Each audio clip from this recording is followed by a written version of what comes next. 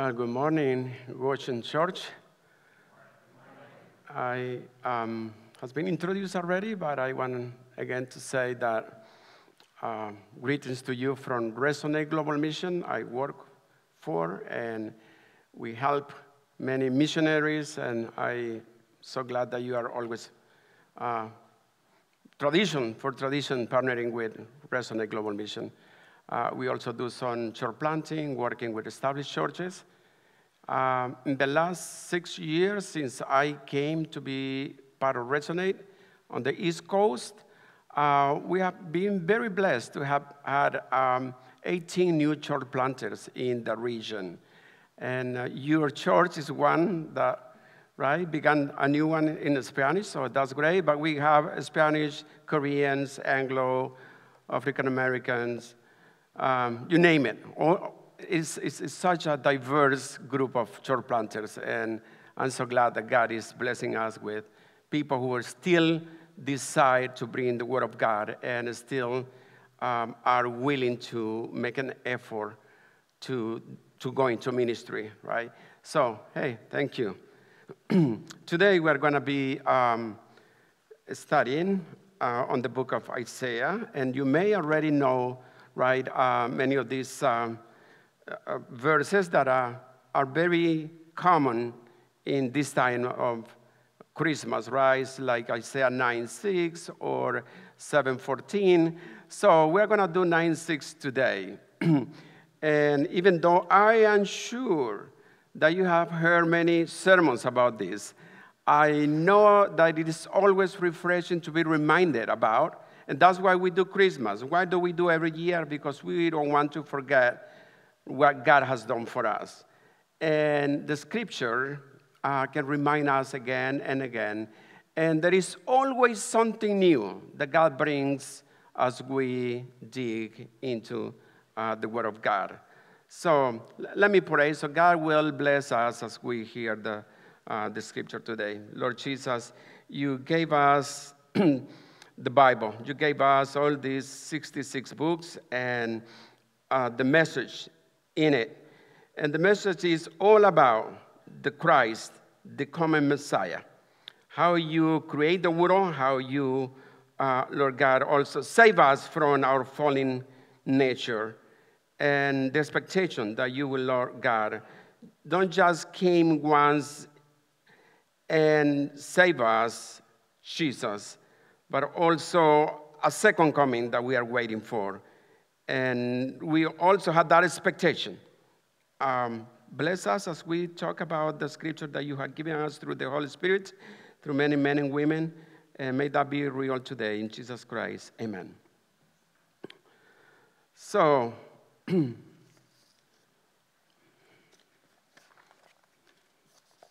don't want to confuse different pages. This is what Isaiah 9:6 says. For to us a child is born, to us a son is given, and the government should be upon his shoulder, and his name should be called Wonderful Counselor, Mighty God, Everlasting Father, Prince of Peace. So for the people in those days, they were waiting for the Messiah, and they were just given, a little bit of pieces of what that Messiah will look like, how this Messiah was going to do, or achieve the expectations of the people of Israel. And when we go through the description of the Messiah,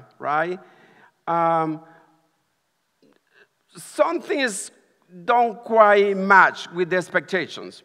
Some of the expectations, they were too low, and some other expectations that were too high, too much.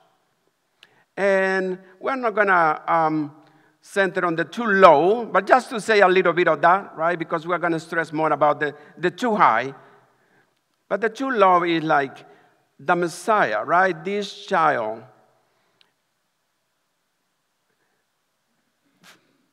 Where does he, or was he supposed to come from? Of course, from the people of Israel.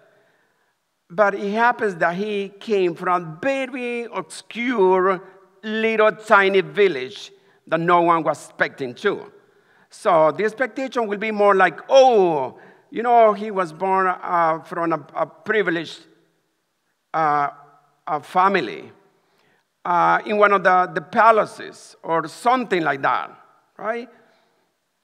But he came from a very humble, poor family, from a very tiny village, and was not even able to be born in a hotel, right? Because there was no space for it, and Mary has to give birth to baby Jesus in a manger. So, but then also, that was like surprising, right? On the other hand, we have this one child who is called to be a wonderful counselor, a mighty God. God?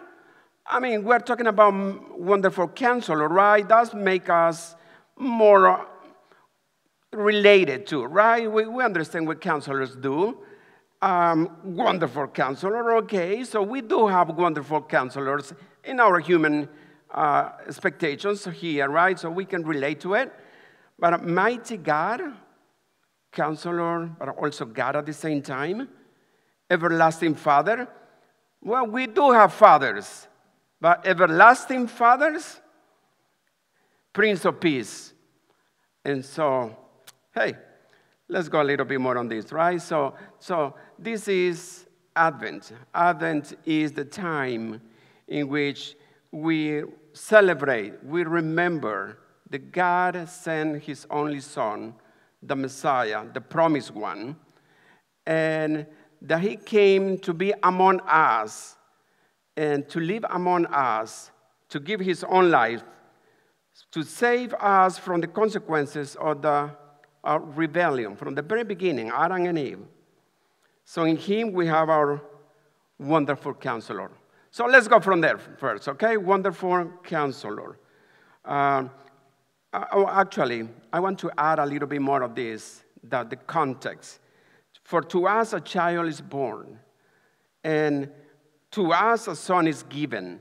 So this is a gift, right? It's a given. So God is giving us his only child, his only son. Is the greatest gift that we have ever received if we see it with our spiritual eyes. It's given to us. So then John 3:16, all we know, right? Because God so loved the world that he gave his only son. So that's the gift. That's the nature of God, right? Given to us. It is done. Now, he said that the government should be upon his shoulder. And that is another dimension of this Jesus. It's another dimension of this Messiah. And Isaiah 22:22 says, I will give him the key to the house of David, the highest position in the royal court. When he opens doors, no one will be able to close them. When he closes doors, no one will be able to open them. So, this Messiah is someone whom it is, earthly speaking, this one, I would say, needy child within this needy neighborhood with needy parents. And at the same time, this is going to happen. The whole development of Jesus' ministry on earth will go to the highest possible. Well, I think it is good to remember all the time where is our position as human beings and what is it that we need. And according to the Bible, we need, in our fallen nature, right? God created us, Adam and Eve, and they were able to communicate with God face to face until we decide to disobey. And that really killed us like this. It killed our communication with God. It kills our statue before God. And then from there, we decided that we were going to hide because that communication was broken, because we felt that we did something wrong, even though Adam was saying like, oh, I just felt that I was naked, and I didn't want you to see me naked. And Jesus said, God says, since when do you feel that way, right? So it's almost like acting like this childish way, right? When they do something wrong, we don't know what happened. We couldn't even know if something happened unless I see their behavior, right? It's kind of weird behavior, right? So that was Adam, and that was from the very beginning. So God, Emmanuel, this God that came to us. So when we talk about God and how the Jews used to see God, right? And rightly so, right? Is this God of the highest, right? Who can see God if God is holy? We are only humans. But then God decided to come and dwell among us, Emmanuel, God with us. That's unheard ever in the history of humanity, that the gods will dwell and live among the people. Dinora and I, we had the opportunity to go to Egypt, and that was this summer. And we went to the holy city. And all these statues of the deities, right? These animals, like a lion body with a kind of goat head. And the pool, only the priests could go over there. Not even the kings or queens. They couldn't go in there. Only the priests. That was the holy city. And because the gods could not mingle with regular people. And here we have the Father, the creator of all things that we can see and we cannot see, sending his only Son to dwell among his people, to be among his people. That's what we are celebrating, that he decided to be one of us and become for us a counselor, a mighty counselor. So what a mighty counselor does? Well, all we know, I think the first idea I have is more like a psychologist, right? Mighty counselor. Oh, you need a counselor, right? Someone who you can talk to, and the person is able to listen to you and ask you good questions and maybe lead you into some kind of discovery about yourself, right? Maybe someone who has a good word of encouraging you. But when we are saying mighty counselor, it's more than just counseling, right? When we are talking about that, the mighty counselor is the one who also came to us from God. This describes the kingly wisdom of a monarch such as Solomon. He will lead, or he will be a leader who will always make the best decisions in every scenario and give unfailing counsel to his subjects. So the word wonderful in this passage literally means incomprehensible. The Messiah will cause us to be full of wonders. It is this Kim is this person who is in the high court making decisions that are wonderful decisions for us. You know, King Solomon was probably the wisest man ever on earth besides Jesus Christ. and he was greatly admired for his decisions, right? That was the wisest man. Well, this is the counselor that we're talking about. It is this king that made decisions that lead his people well. I think Proverbs tells about, right? A wise king leads the people well, and they prosper. A fool king will lead the people straight and in the wrong path. So when we're talking about wonderful counselor, is this man that will be able to take the perfect decisions for his people. And that's what we have, full of wonders, right? Well, we use the word wonderful so lightly, right? Oh, what a wonderful day because it's shiny, because it is not rainy or so. Today doesn't look like a wonderful day, right? For some people. So we use wonderful often, right? What a wonderful cake you cook or so. But when we're talking about wonders is what Jesus did on this earth. Wonders. People get astonishingly, I would say, shocked by what he did. He raised the dead. He cast out demons. He walked on waters. He stopped the storms, and so on. So that's the wonderful counsel, right? Okay, so what else do we say on that, or do we have in that scripture? We say the expectation to be a mighty God. So mighty is a translation from the Hebrew word, givor. We define the word as a strength, power, hero, warrior. So Isaiah 9:6 tells us that this child is the givor given to us, the strength, the power. But everlasting Father,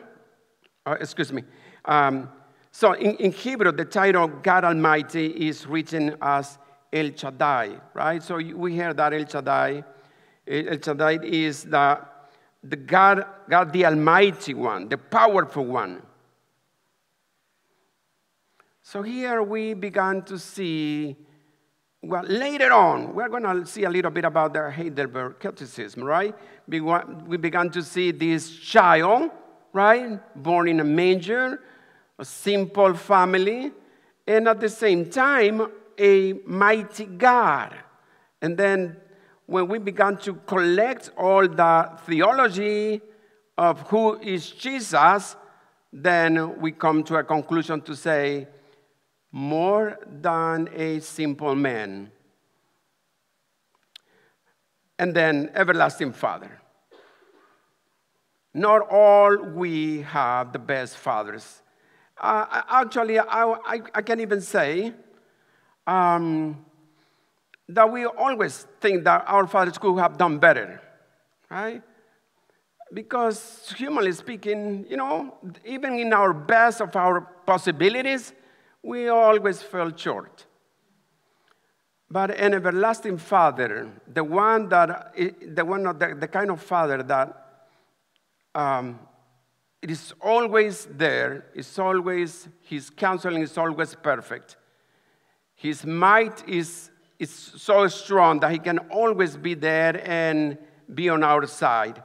That's what we will be happy to have. That will be the kind of father, right, that we will happy to have. Maybe when we are little, we are children, we may think about our parents that way, right? Like, oh, no one like my father. My father can beat you, right? So our parents are just the greatest, right?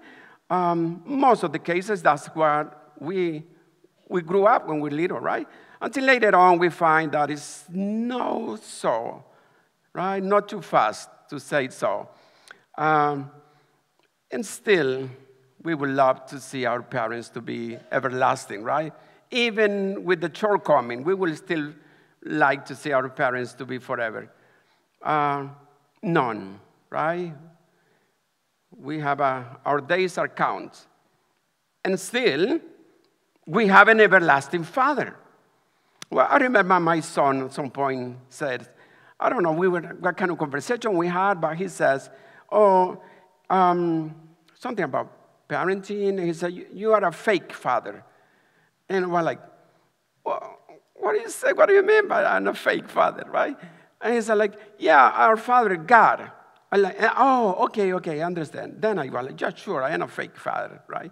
I mean, can I compare myself with, I cannot even compare with the best parents. Some other parents are even better than the parenting I did, right? So, but God the Father is the ultimate, right, Father that we can have. And someone wrote this, and I thought that was so well said. This child to be born will become a king who will be a father to the children of Israel. He will protect and provide for them, and his role as protector and provider will not be limited by aging or death. So, yeah, that's God our Father. And then Prince of Peace, right? Prince of Peace. I think over here is, we still figure out, right? How do we explain this? I am the one who I see the news every day, every day. I am almost addicted to it. And I keep track of what is going on in Israel, in the war with Hamas, and Ukraine, and so forth. And I long, right? And this is just me from far away. What about the people in there, right? The ones who've lost their relatives or are in the middle. My heart aches for the soldier that has to go over there, right? And risk their lives in the middle of the winter. It's just awful. It's awful. And this is called the Prince of Peace. So that's interesting, right? Because we live in a time that we call the now and not yet, right? Yes, now we can enjoy to know that we are free from sins because someone paid for our sins, right? Which is death. Someone died for us. Yes, now we can already say that we can enjoy that peace that the Messiah says, my peace I give to you, not as the world gives to you. Right? It's something special as a child of God. And still I see so much pain around, right? So the not yet is what we are looking for. So what it was given to Isaiah over there 1,000 years ago was a little glimpse of the coming of Jesus Christ. And what was given to us in Jesus Christ is still not yet 100% until he comes. So that will be the end of time when he comes, and then he will judge everyone, and then the scripture says we will be with him forever.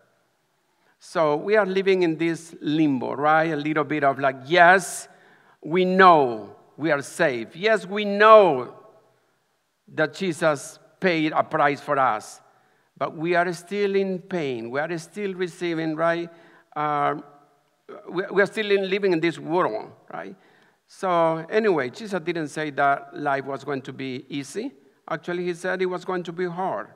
And we should understand that persecution will come. And still we can experience that being together with Christ. So finally, so what kind of Messiah is this?